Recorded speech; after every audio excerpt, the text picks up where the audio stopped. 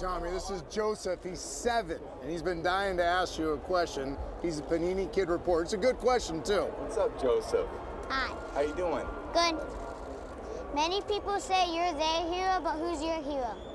Who's my hero? All right. That's a great question. Well, I think my dad is my hero because he's someone that I look up to every day. And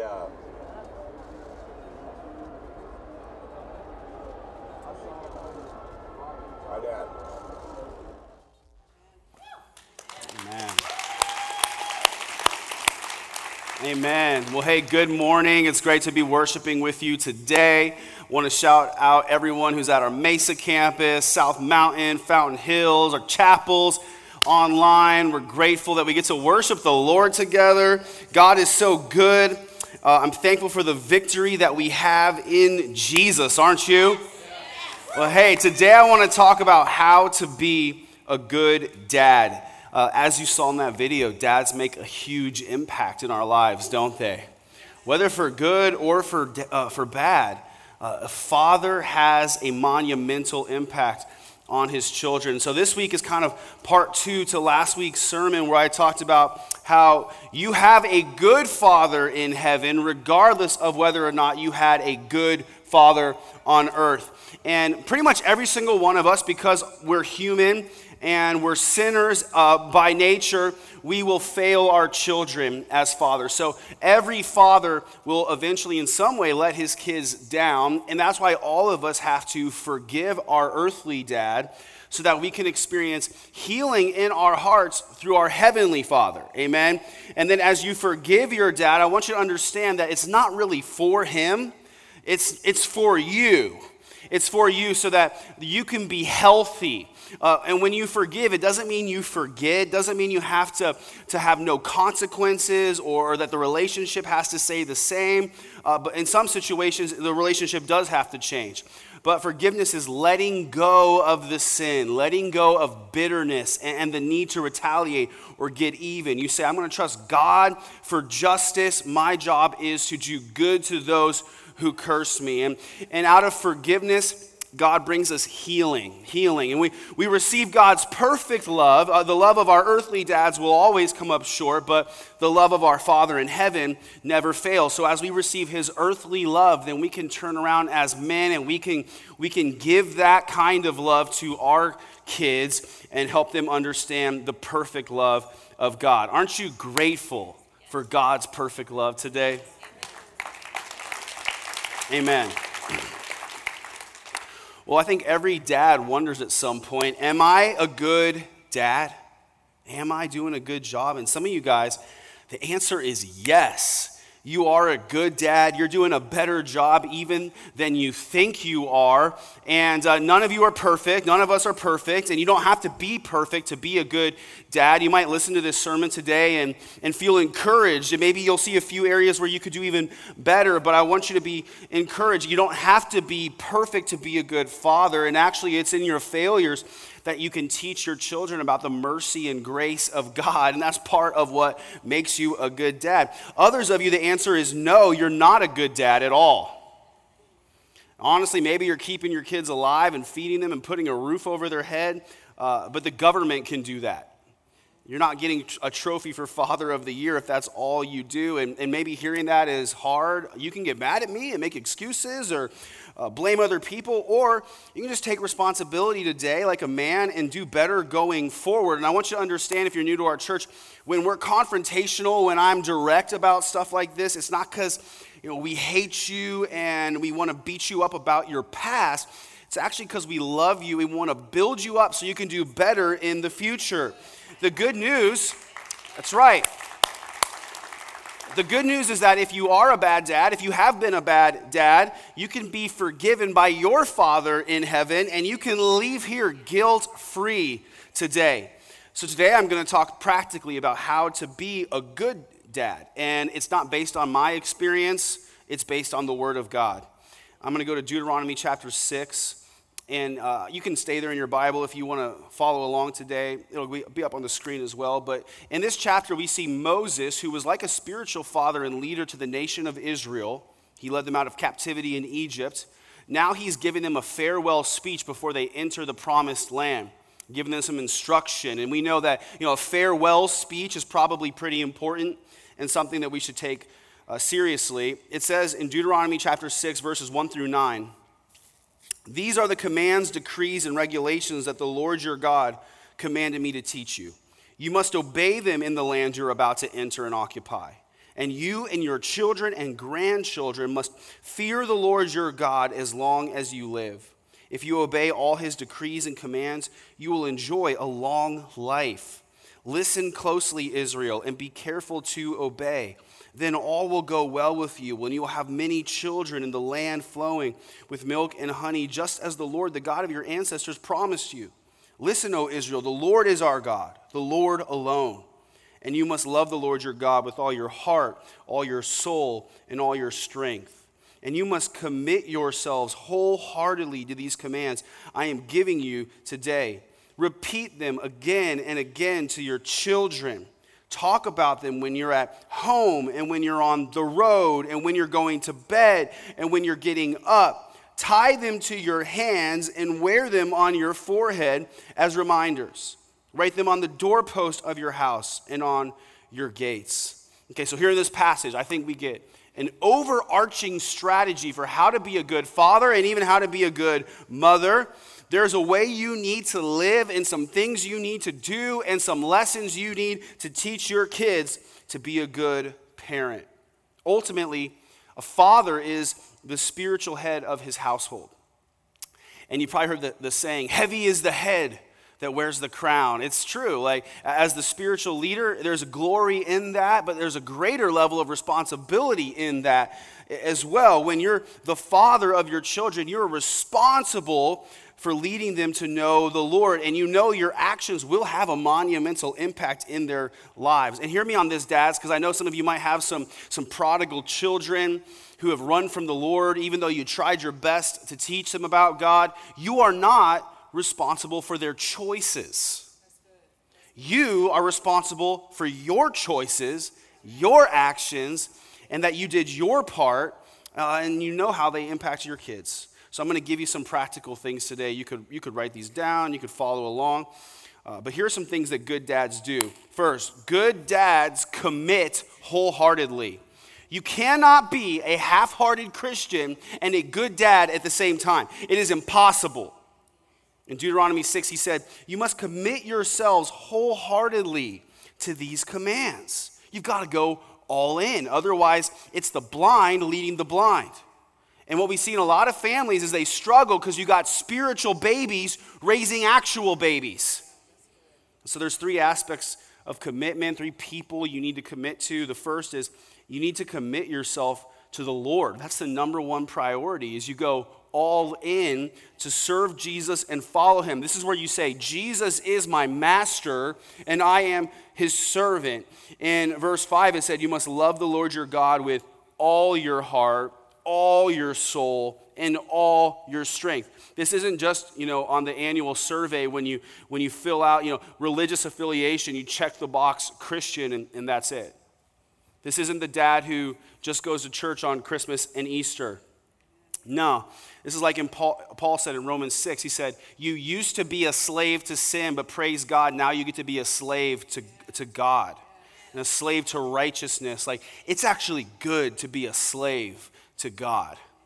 It's saying, not my will, but his will be done. I'm not living for myself, I'm living for him. It's not my glory, but it's his glory that I seek. As you submit yourself to Jesus as your Lord, not just your Savior, that's when you experience God's blessing in your life. And you've got to get that figured out in order to be a good father. Because I know we got some dads in the church today, you're kind of on the fence, you're kind of lukewarm, you're kind of half in, you're feeling your way around. You're like, yeah, I'm trying to figure out this Christianity thing and what I really believe, and your mediocrity and apathy towards the Lord is jacking your kids up.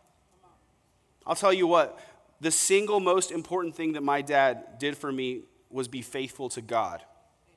That's more important than anything he actually did with me. Then here's the second thing. You need to commit yourself to your wife. So this is a lesson for all the men. You need to commit yourself to your wife. This is where you say, I'm going to lead her, I'm going to care for her, and I'm going to stick by her side. Unfortunately today, divorce is pretty common. In Matthew 19, Jesus said, "Since they are no longer two but one, let no one split apart what God has joined together."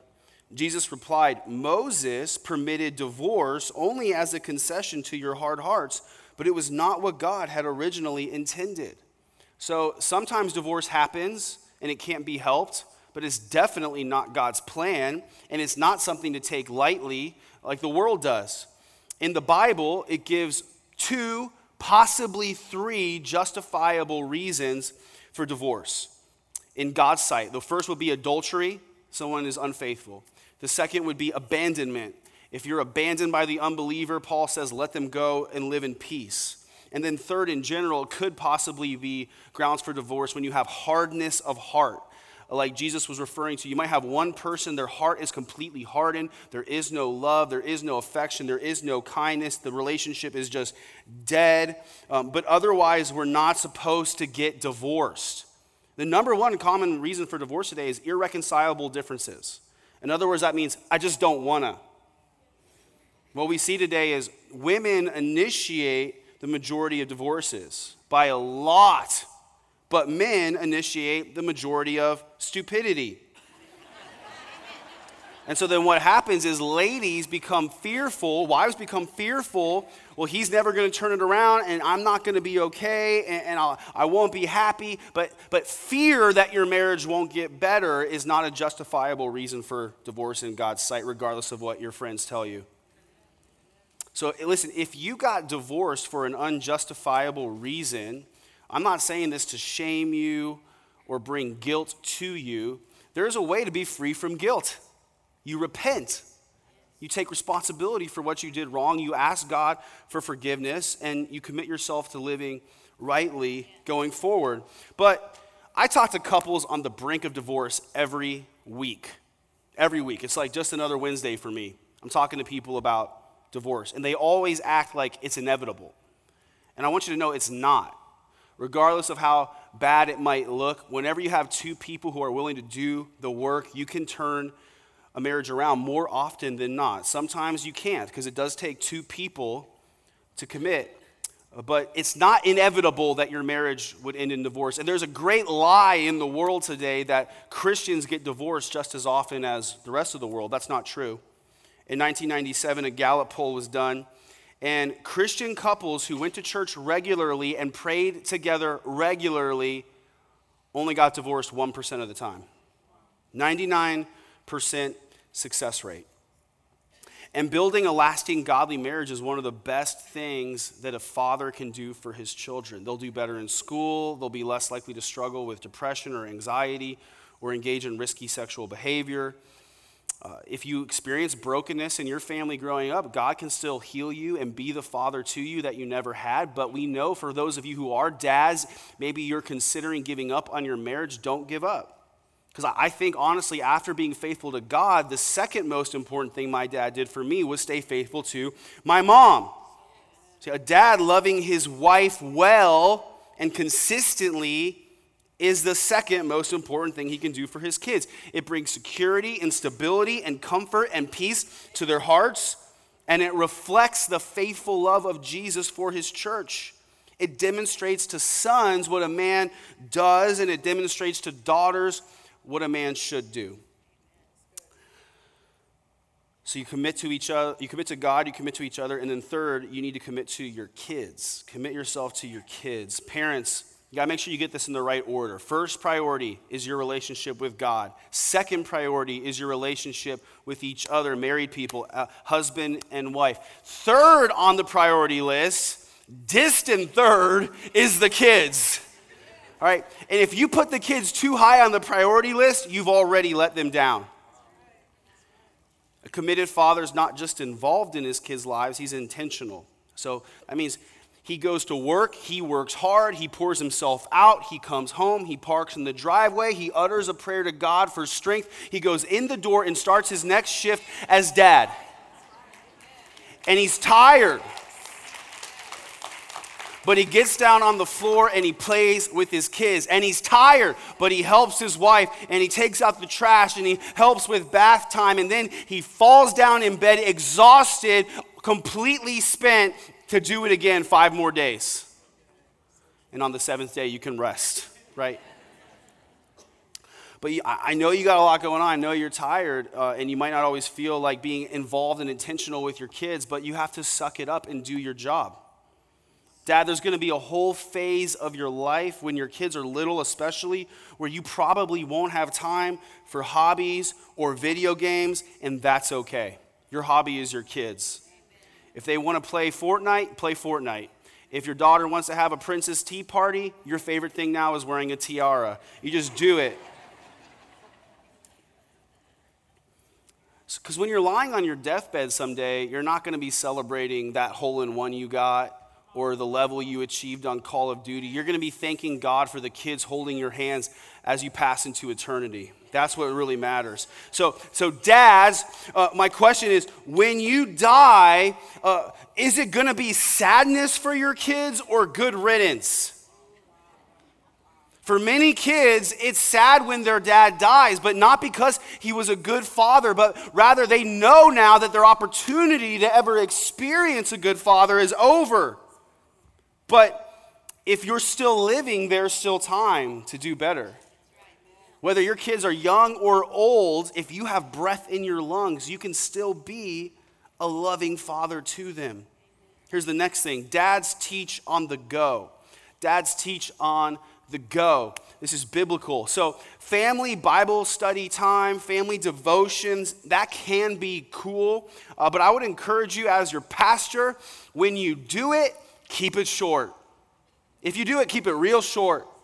Because it's honestly better to leave them wanting more than to wear them out.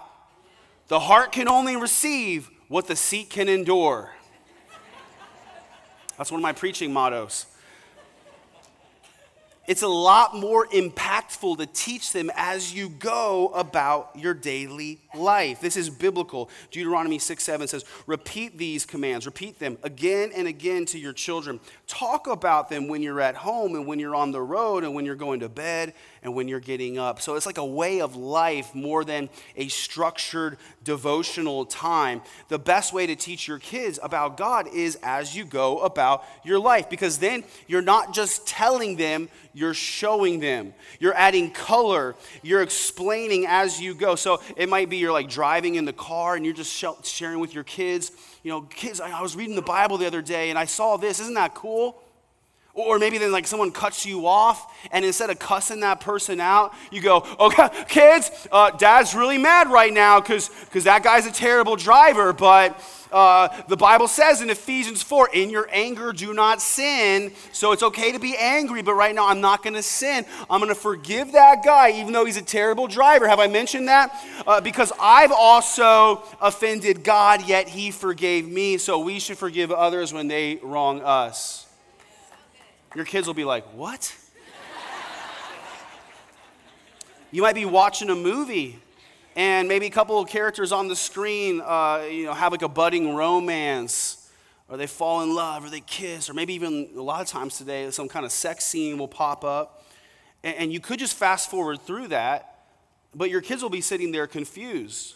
Why is Dad editing what we're watching? It's even more impactful to pause and talk about what you just saw, whether it was good or bad, and you can explain, hey kids, let me explain what it looks like to date in a godly way. Let me talk about how sex was created by God and it's good, but only in the proper context within marriage. Outside of the right context, it's not good, it's actually a burden. And let me talk about this, kids. Like sometimes you see people engaging in sexual activity, and you could even feel excitement emotionally or physically, but you need to know that it's not good for you to see that until the time comes to experience that. And even then, you only want to experience that with your own wife, not with images on a screen, because that's not good to you. So when your friends at school show you a picture on their phone, what would you do? This is like as you go, you're teaching them. You might see a homeless person on the side of the road who's dirty and scary, and you can tell your kids, hey kids, that's the kind of person that Jesus touched, the people that no one else wanted to have anything to do with. Or you might hear a scary news broadcast about things going on in the world, and you can pause it and you can say, hey kids, that's kind of scary, isn't it? Yeah, you know what we need to do? The Bible says to not worry about anything, but pray about everything and ask God for help and thank him for what he's done. And then you'll experience peace that surpasses understanding, that will guard your hearts and minds as you live in Christ Jesus. So let's do that right now. Let's pray, and then you just lead them in prayer. Just as you go, you're teaching them. Francis Chan's an author, a former pastor. He talked about how one time his daughter came home from school and she had gotten a really bad grade on a test, and he really emphasized good grades with his kids, and he knew that his daughter had failed to study properly for this test. And so normally there would be some repercussions like loss of privileges and TV time, but instead this time he decided to take her out to get ice cream. And as they sat there eating ice cream, he asked his daughter, honey, do you know why you're eating ice cream right now? And she said, no. He said, it's not because you got a good score on your test, is it? She said, no, Dad. He said, the reason you're eating ice cream right now is because I'm your dad and I love you and I give good gifts to you as my daughter, not based on what you do, but based on who you are. And this is the same way God the Father loves us. Not based on what we do, but because we're his children. And you can turn an everyday moment into a gospel teaching moment. A godly father teaches his children to fear the Lord and obey his word. That means respect the Lord and fear the consequences of sin. But listen, dads, you won't teach your kids if you're not fully committed yourself. If you're not all in, you'll have no conviction. And you'll be another one of those dudes making excuses like, well, they've got to make their own decisions. And I don't want to force my beliefs on them. And really, it's because you're half-hearted in your faith, and you know you can't genuinely promote faith to them. Nobody who's all in would actually say that. Anybody who actually loves the Lord knows he's the only way. He's the only way to be saved. And if you love your kids, you'll tell them that. Like in Deuteronomy 6, Moses said, listen, O Israel, the Lord is our God, the Lord alone. You must not worship any of the gods of neighboring nations. This isn't the guy who says, well, they've got to figure it out for themselves. They've got to choose their own way. I can't force my beliefs on them. No, this guy's saying, the Lord is our God, only the Lord. Right? Like all the other religions and ideologies of the world are lies from hell meant to lead people to hell. And when you're fully committed with the Lord, you know that the most important thing for your children is to also know Jesus. And it's your job to warn them about the lies and deceptions of the enemy and lead them to the one true God so that they can live long and be blessed. In Proverbs 22:6, it says, train up a child in the way he should go. Even when he is old, he will not depart from it. He might swerve off course a little bit as an 18-year-old, but eventually he will come back. You've got to teach them when they're young some really important key lessons. For example, I think you got to teach them that they're made in the image of God so that they will know ultimately who they should imitate, their Creator. They need to know that God's ways are better than our ways. They need to be taught to seek the approval of their Father in heaven and not the approval of people around them. They need to learn that value is determined by what someone else is willing to pay, and that they have infinite value proven by the fact that Jesus was willing to lay down his life to save them and redeem them.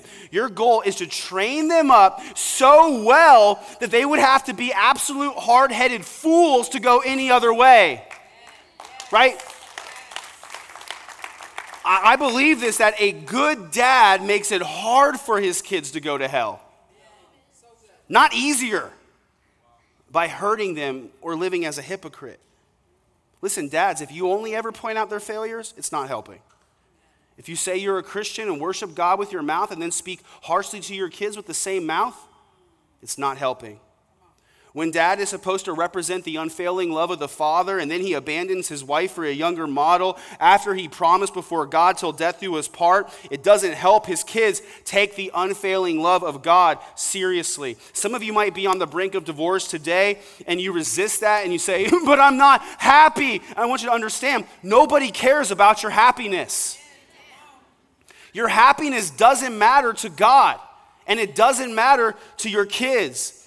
Happiness comes and goes. It's fleeting emotion.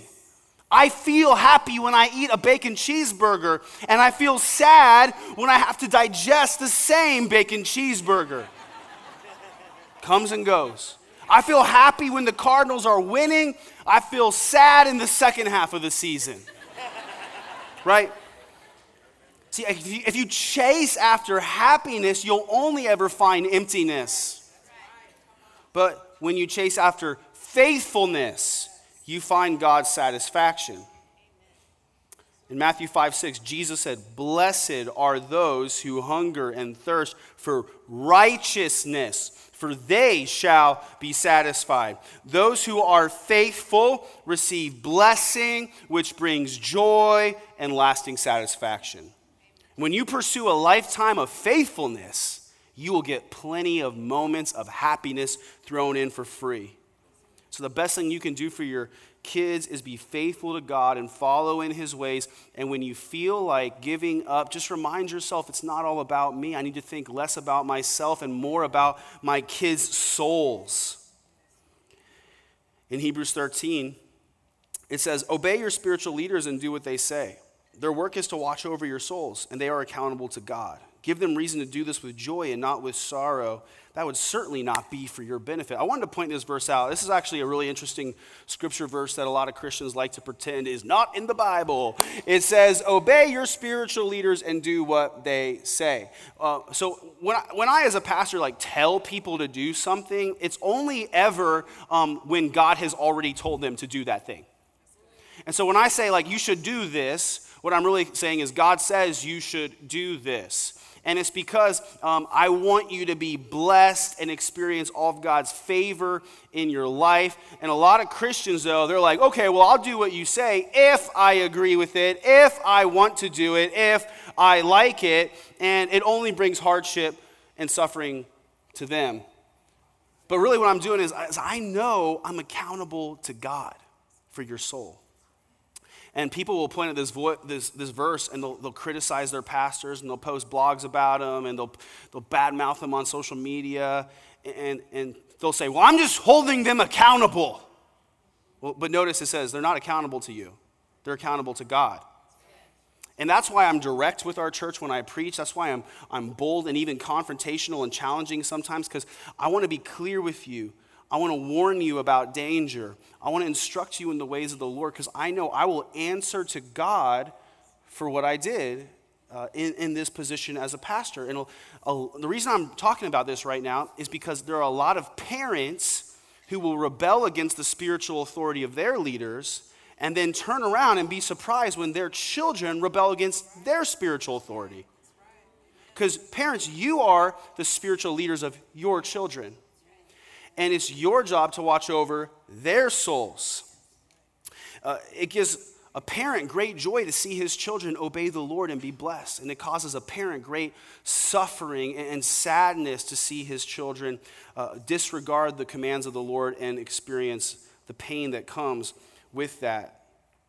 And so I would encourage you, parents, to remember your role as the spiritual leader of your children. You will answer to God for how you led them and loved them as their parents. That means it's a priority to teach them about the Lord. That means it's a priority to bring them to church. Every time I hear a parent say, I want my kids to come to church, but they don't want to come, I'm always just so confused. I'm like, but you're the parent. They live in your house. It's your house. It's your rules. When they grow up and get their own place, they can do what they want. But when they live in your house, going to church is not optional. It is not optional at all. So the only reason you wouldn't make them go is because you don't want to deal with the arguing. And that is a cop-out and a failure of responsibility. The best thing you can do for your kids is teach them about the Lord and lead them to his house. Prioritize teaching them about Jesus and training them up in that way. Here's the next thing. Good dads discipline their kids. Good dads discipline their kids. This is an important subject. It doesn't mean just spanking them or grounding them or yelling at them or taking things away, but discipline is training, it's rebuking, it's correction, it's teaching. The goal is not just to punish, but to build them up into men and women of God. In Proverbs 3, it says, "My son, do not despise the Lord's discipline and do not resent his rebuke, because the Lord disciplines those he loves. As a father, the son he delights in." So you got parents today, these like millennial hipster parents growing up who are like, "I don't punish my kids. I don't tell them what to do. I'm here to be their friend." And it's like, you actually hate your kids. You might think you love them, but functionally you hate them if you live that way and refuse to discipline them. Because look what it says. The Lord disciplines those he loves. You should only discipline the kids you love. In Hebrews 12, it says, "For the moment, all discipline seems painful rather than pleasant, but later it yields the peaceful fruit of righteousness to those who have been trained by it." So parents have to be intentional to give their kids painful consequences for wrongdoing, because a little pain now prevents a lot of pain later. I read a story about ranchers, when they have young cattle, they'll feed the cattle a little taste of poisonous plant, and they'll sear them with a hot iron at the same time, so that they associate pain with this poison and later don't stumble into it and consume enough to kill them. That's kind of a brutal illustration, but the principle is true. A little bit of discipline now brings a bit of pain that gets associated with wrongdoing that prevents your kids from wandering into greater trouble later. The way that you do this will change as they grow older, and it'll need to be catered to their personalities. An intentional father will discipline each child according to that child's needs and personalities. Some kids need more than others. I got disciplined way more than my siblings, but I needed it. Some kids respond to different types of discipline better than others. Some kids, if you ground them, they'll lose their mind and they will never do it. Like other kids, they need to get whooped. And on that note, this is about to be my favorite part of the sermon. I'd say most young kids need to be spanked. And I'm not talking about beating them. The older generations, maybe they were too harsh and aggressive in physical punishment. The younger generations tend to not do it enough. But for thousands of years, kids got spanked. And people today will look back on that with pride and arrogance and say, "Oh, that was so barbaric." But look what we've got today. We've got a society that's barbaric, because lots of people are running around now in positions of authority who never got spanked as children by loving fathers.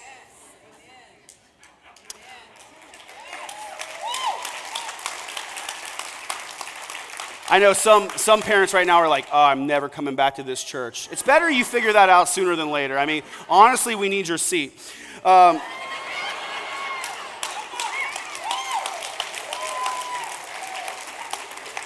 So when kids get older and bigger, you'll have to change methods, but the key to punishment is that consequences need to be painful. In Proverbs 29:15, it says, "A rod and a reprimand impart wisdom, but a child left undisciplined disgraces its mother." Like, I know some angry mom right now is typing me a message like, "I would never discipline. I would never spank my children like that, and physically like spank them." I'm like, "We can tell.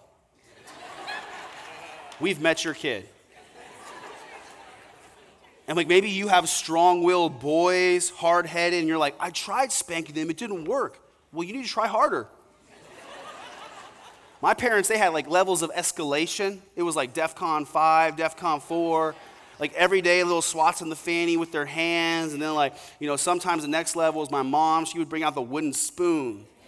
I think she had a subscription to woodenspoons.com, because she'd be like, whaps. And that thing hurt, but she'd break those things all the time on me. And then, for real serious infractions, she would say, "Wait till your dad gets home."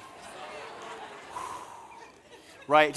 Just waiting was like the majority of the punishment. Just living in the angst, knowing your dad's coming home, and on one hand, he's going to be disappointed to find out that you were bad. And on the other hand, then you're going to have to deal with the consequences. And all day, you're just like watching out the window. And how many of you went to the bathroom and you stuffed toilet paper in your underwear? Right? And then my dad would come home and take his belt off. Flip, flip, flip, flip, flip, flip, flip. That sound of the belt coming out of the belt loops, that's the sound of justice. But I was a hard-headed boy.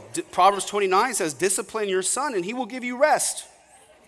He will give delight to your heart. And I think spanking, punishment needs to be serious. And you don't want to be so harsh that you break their spirit, but you want to break their will to rebel.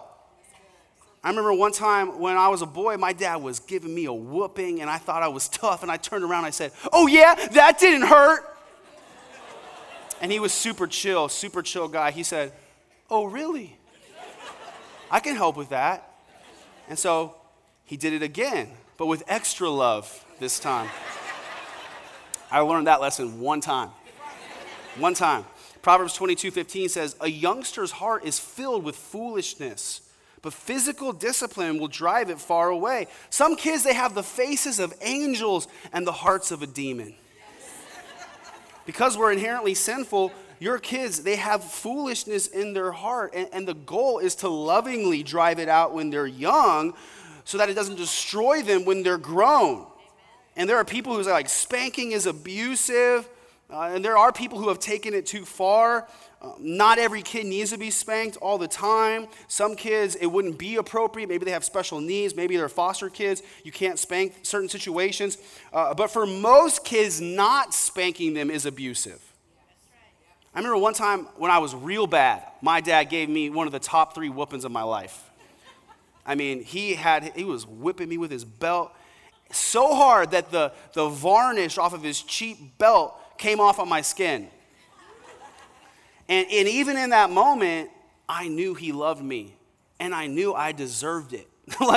And the fact that my dad was willing to spank me when he so didn't want to proved that he loved me. In Proverbs 23, it says, don't fail to discipline your children. The rod of punishment won't kill them. Physical discipline may well save them from death. So it's not just consequences, it's training. So you might spank them, you might ground them, you might take something away, but you want to connect punishment to training, to teaching and love, okay? So whenever my parents spanked us, they would also teach us what we did wrong and what's right, and they would follow up painful touch with loving touch. So you get spanked and then you get hugged.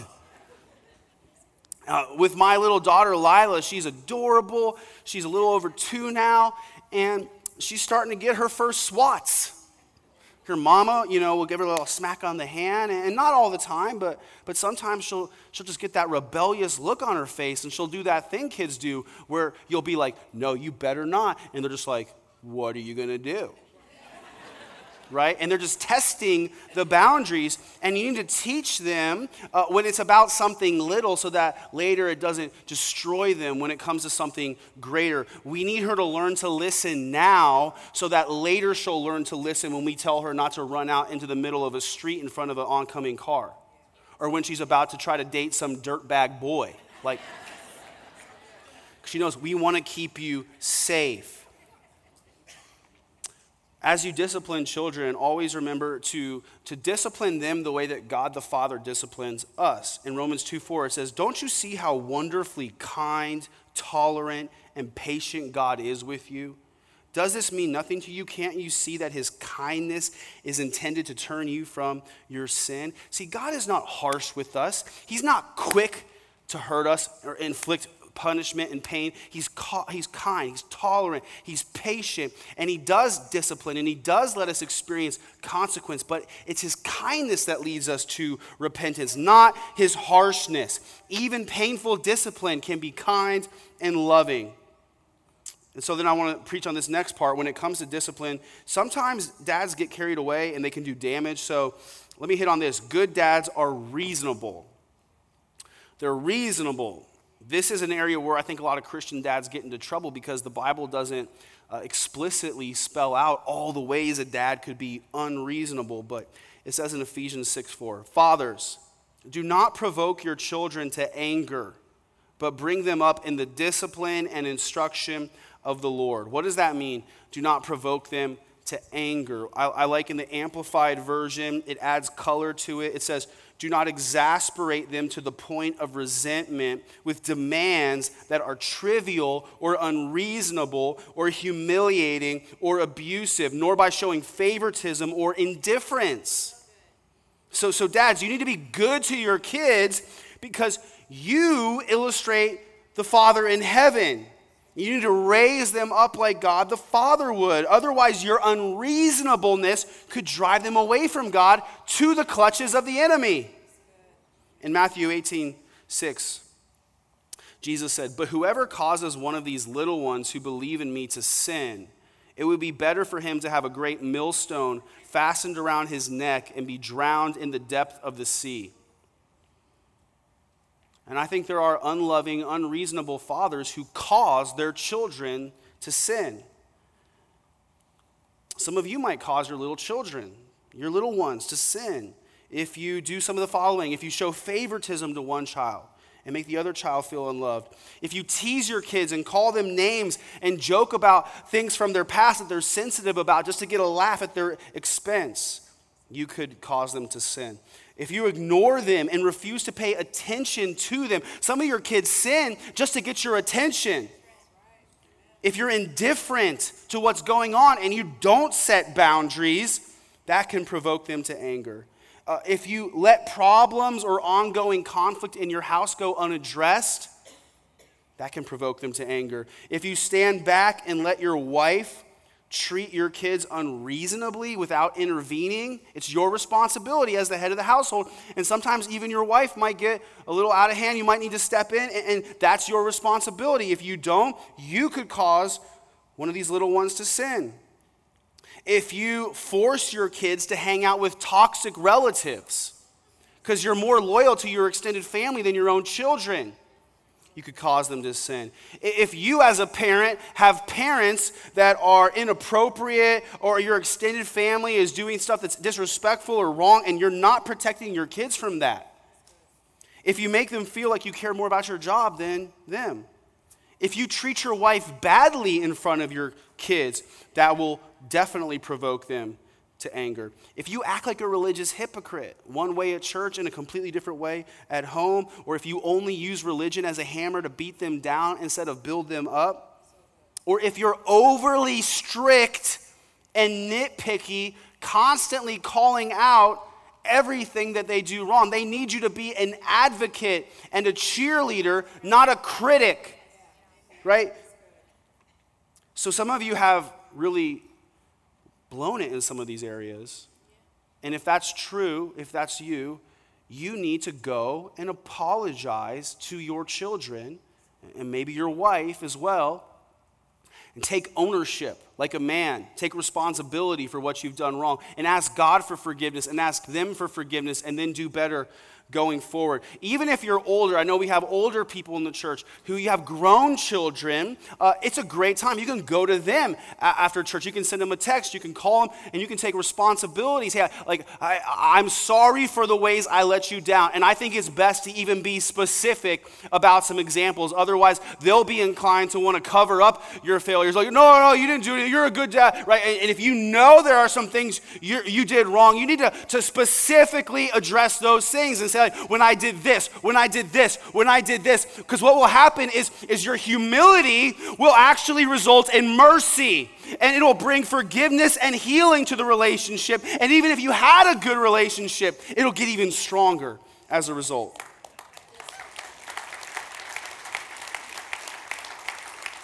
But it says in Colossians 3:21, fathers, don't upset your children. If you're too hard to please, they might want to stop trying. Some of your kids gave up trying to please you because they learned it was a losing prospect. Why does this happen sometimes?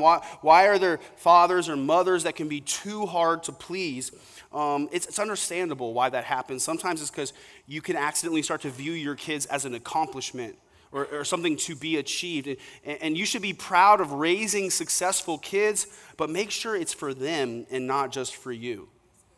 Another thing is, don't be the dad who lives vicariously through his kids. Like maybe you never got to live out your dream, so don't turn around and put pressure on your kids. It's better for you to get your own life. Don't be the dad or the mom who lives in fear. And I understand that what that's like. You live in fear that your kids will get hurt, that they won't live up to their potential, that they'll turn into bums and never move out of your house. So you start pushing them harder, and you get stricter and stricter, and eventually you can drive them away to the point where it feels that they lost their parent and they just gained a disciplinarian. What happens is sometimes parents go so far overboard trying to discipline their kids, they accidentally end up driving them away.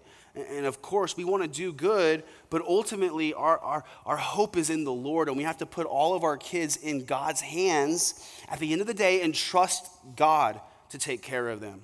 We want to hold them accountable, but not at the expense of showing them God's grace. Amen? Okay, so in closing, so last point, a good dad raises sons who want to be like him and daughters who want to marry a man like him. There was a day a couple of weeks ago when I was kind of tired. I had a lot to do for work, but I decided this is the time I'm taking out my daughter Lila on her first daughter-daddy date. So I took her out, and we had a great time. First, she got ready. She kind of had like her makeup kit, and she got her Minnie Mouse shirt on, and she brushed her hair and had like her fake nail polish she was doing. Then I took her to fine dining experience at Chick-fil-A. And we sat in the front of the car. She ate chicken nuggets and fries and drank apple juice. And she loved it. And I just basically sat there and like hand fed her like a little princess.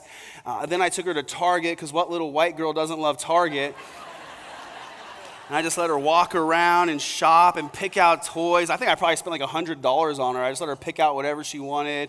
And then I took her to the duck park, and we fed ducks, and we played, and I wanted to spend intentional time with her. And I would encourage those of you who have multiple kids, spend time with your kids individually, one-on-one, because it lets them be themselves, separate from the birth order, which sometimes kind of locks kids into specific roles. So spend time with them one-on-one. They'll remember those moments. I remember times when my dad took me fishing or on trips by myself.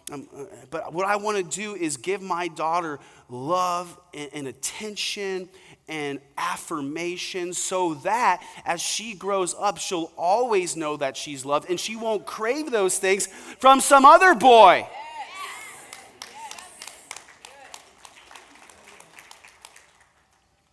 A lot of girls go crazy for attention from boys because they never got it from dad. And I'm trying to love her in a way now that I can set a high standard she'll hold any future potential husband to, so that she will not tolerate fools. That's my prayer.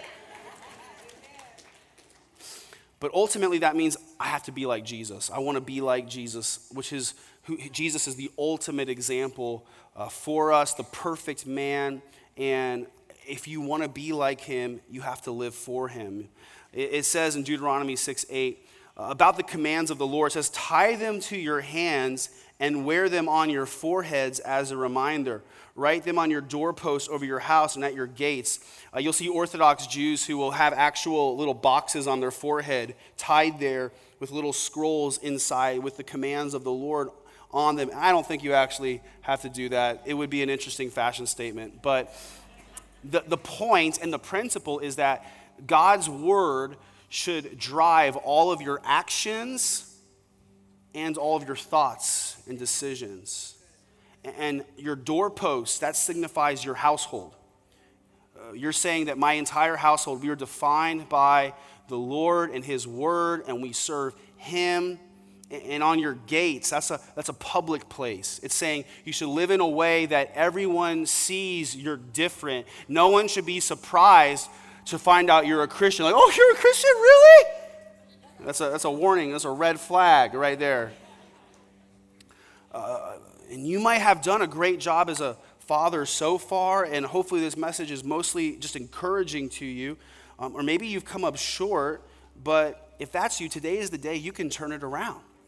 you can turn around and do better. Whether your kids are young or grown or somewhere in between, they need a good dad today. And I want to also encourage you, those of you who don't have a father in the household, there are men of God in this church family who are willing and ready to step in and be like a father to your children. There are a lot of good examples of bold, godly men in this church, so no child has to experience fatherlessness. One pastor I know talked about how the world sees two kinds of masculinity, alphas and betas, lions and sheep, but that's a false dichotomy. There's a better example, a better kind of man exemplified by Jesus. And as a dad, our goal is to raise sons to be not just like us, but like Jesus. Jesus is a perfect example of true masculinity. He was the Lamb of God and he was the Lion of Judah. He exemplifies sacrifice and victory. He came with truth and grace. Jesus is both tough and he's tender. One moment he was screaming at the Pharisees who were religious hypocrites, and the next minute he was playing with little kids and saying, let them come to me. And so we need to be like Jesus. A man who's always only tough is not a good man. A man who's always only tender is not a good man. A weak man tends to be tender towards himself and tough on his kids. He makes excuses for himself and he pities himself, and his insecurity causes him to take out his frustrations on his children. But Jesus, he's tough for us and he's tender with us. And we need to be like Jesus because we have an enemy who comes to steal, kill, and destroy. So for our children and the next generation, we need to be tough for them and tender with them. I love this picture of a Marine that I saw on Twitter. Ray Ortland's a pastor, and he said, this is a magnificent portrait of true manhood, both strength to comfort and strength to defend. Never predatory, always sacrificial. I love this. In the same picture, you have a Marine who is deadly and dangerous, skilled and armed, ready to destroy the enemy, and another Marine who's just as dangerous, who's using his strength to comfort an innocent little baby. That's true masculinity. That's the way Jesus loves us. He's tough for us and he's tender with us. And a good dad lives out the love of Jesus for his children. I think what God wants to do is kind of exemplified in Malachi 4. It says, and he will turn the hearts of fathers to their children and the hearts of children to their fathers, lest I come and strike the land with a decree of utter destruction. Think about this. We live in a world today where fathers abandon their children and fail their children. They wouldn't say it, but functionally, they hate their children. And because kids have been wounded, they actually hate their fathers. And what God does is he wants to restore and return the hearts of fathers directed towards their children. And he wants to turn the hearts of children back towards their fathers. And he does that to bring healing to the land. You see how much destruction there is in our land because of fatherlessness and brokenness? God wants to restore, and he wants to establish bold men who lead healthy households. And he's raising up men at our church to be that kind of man.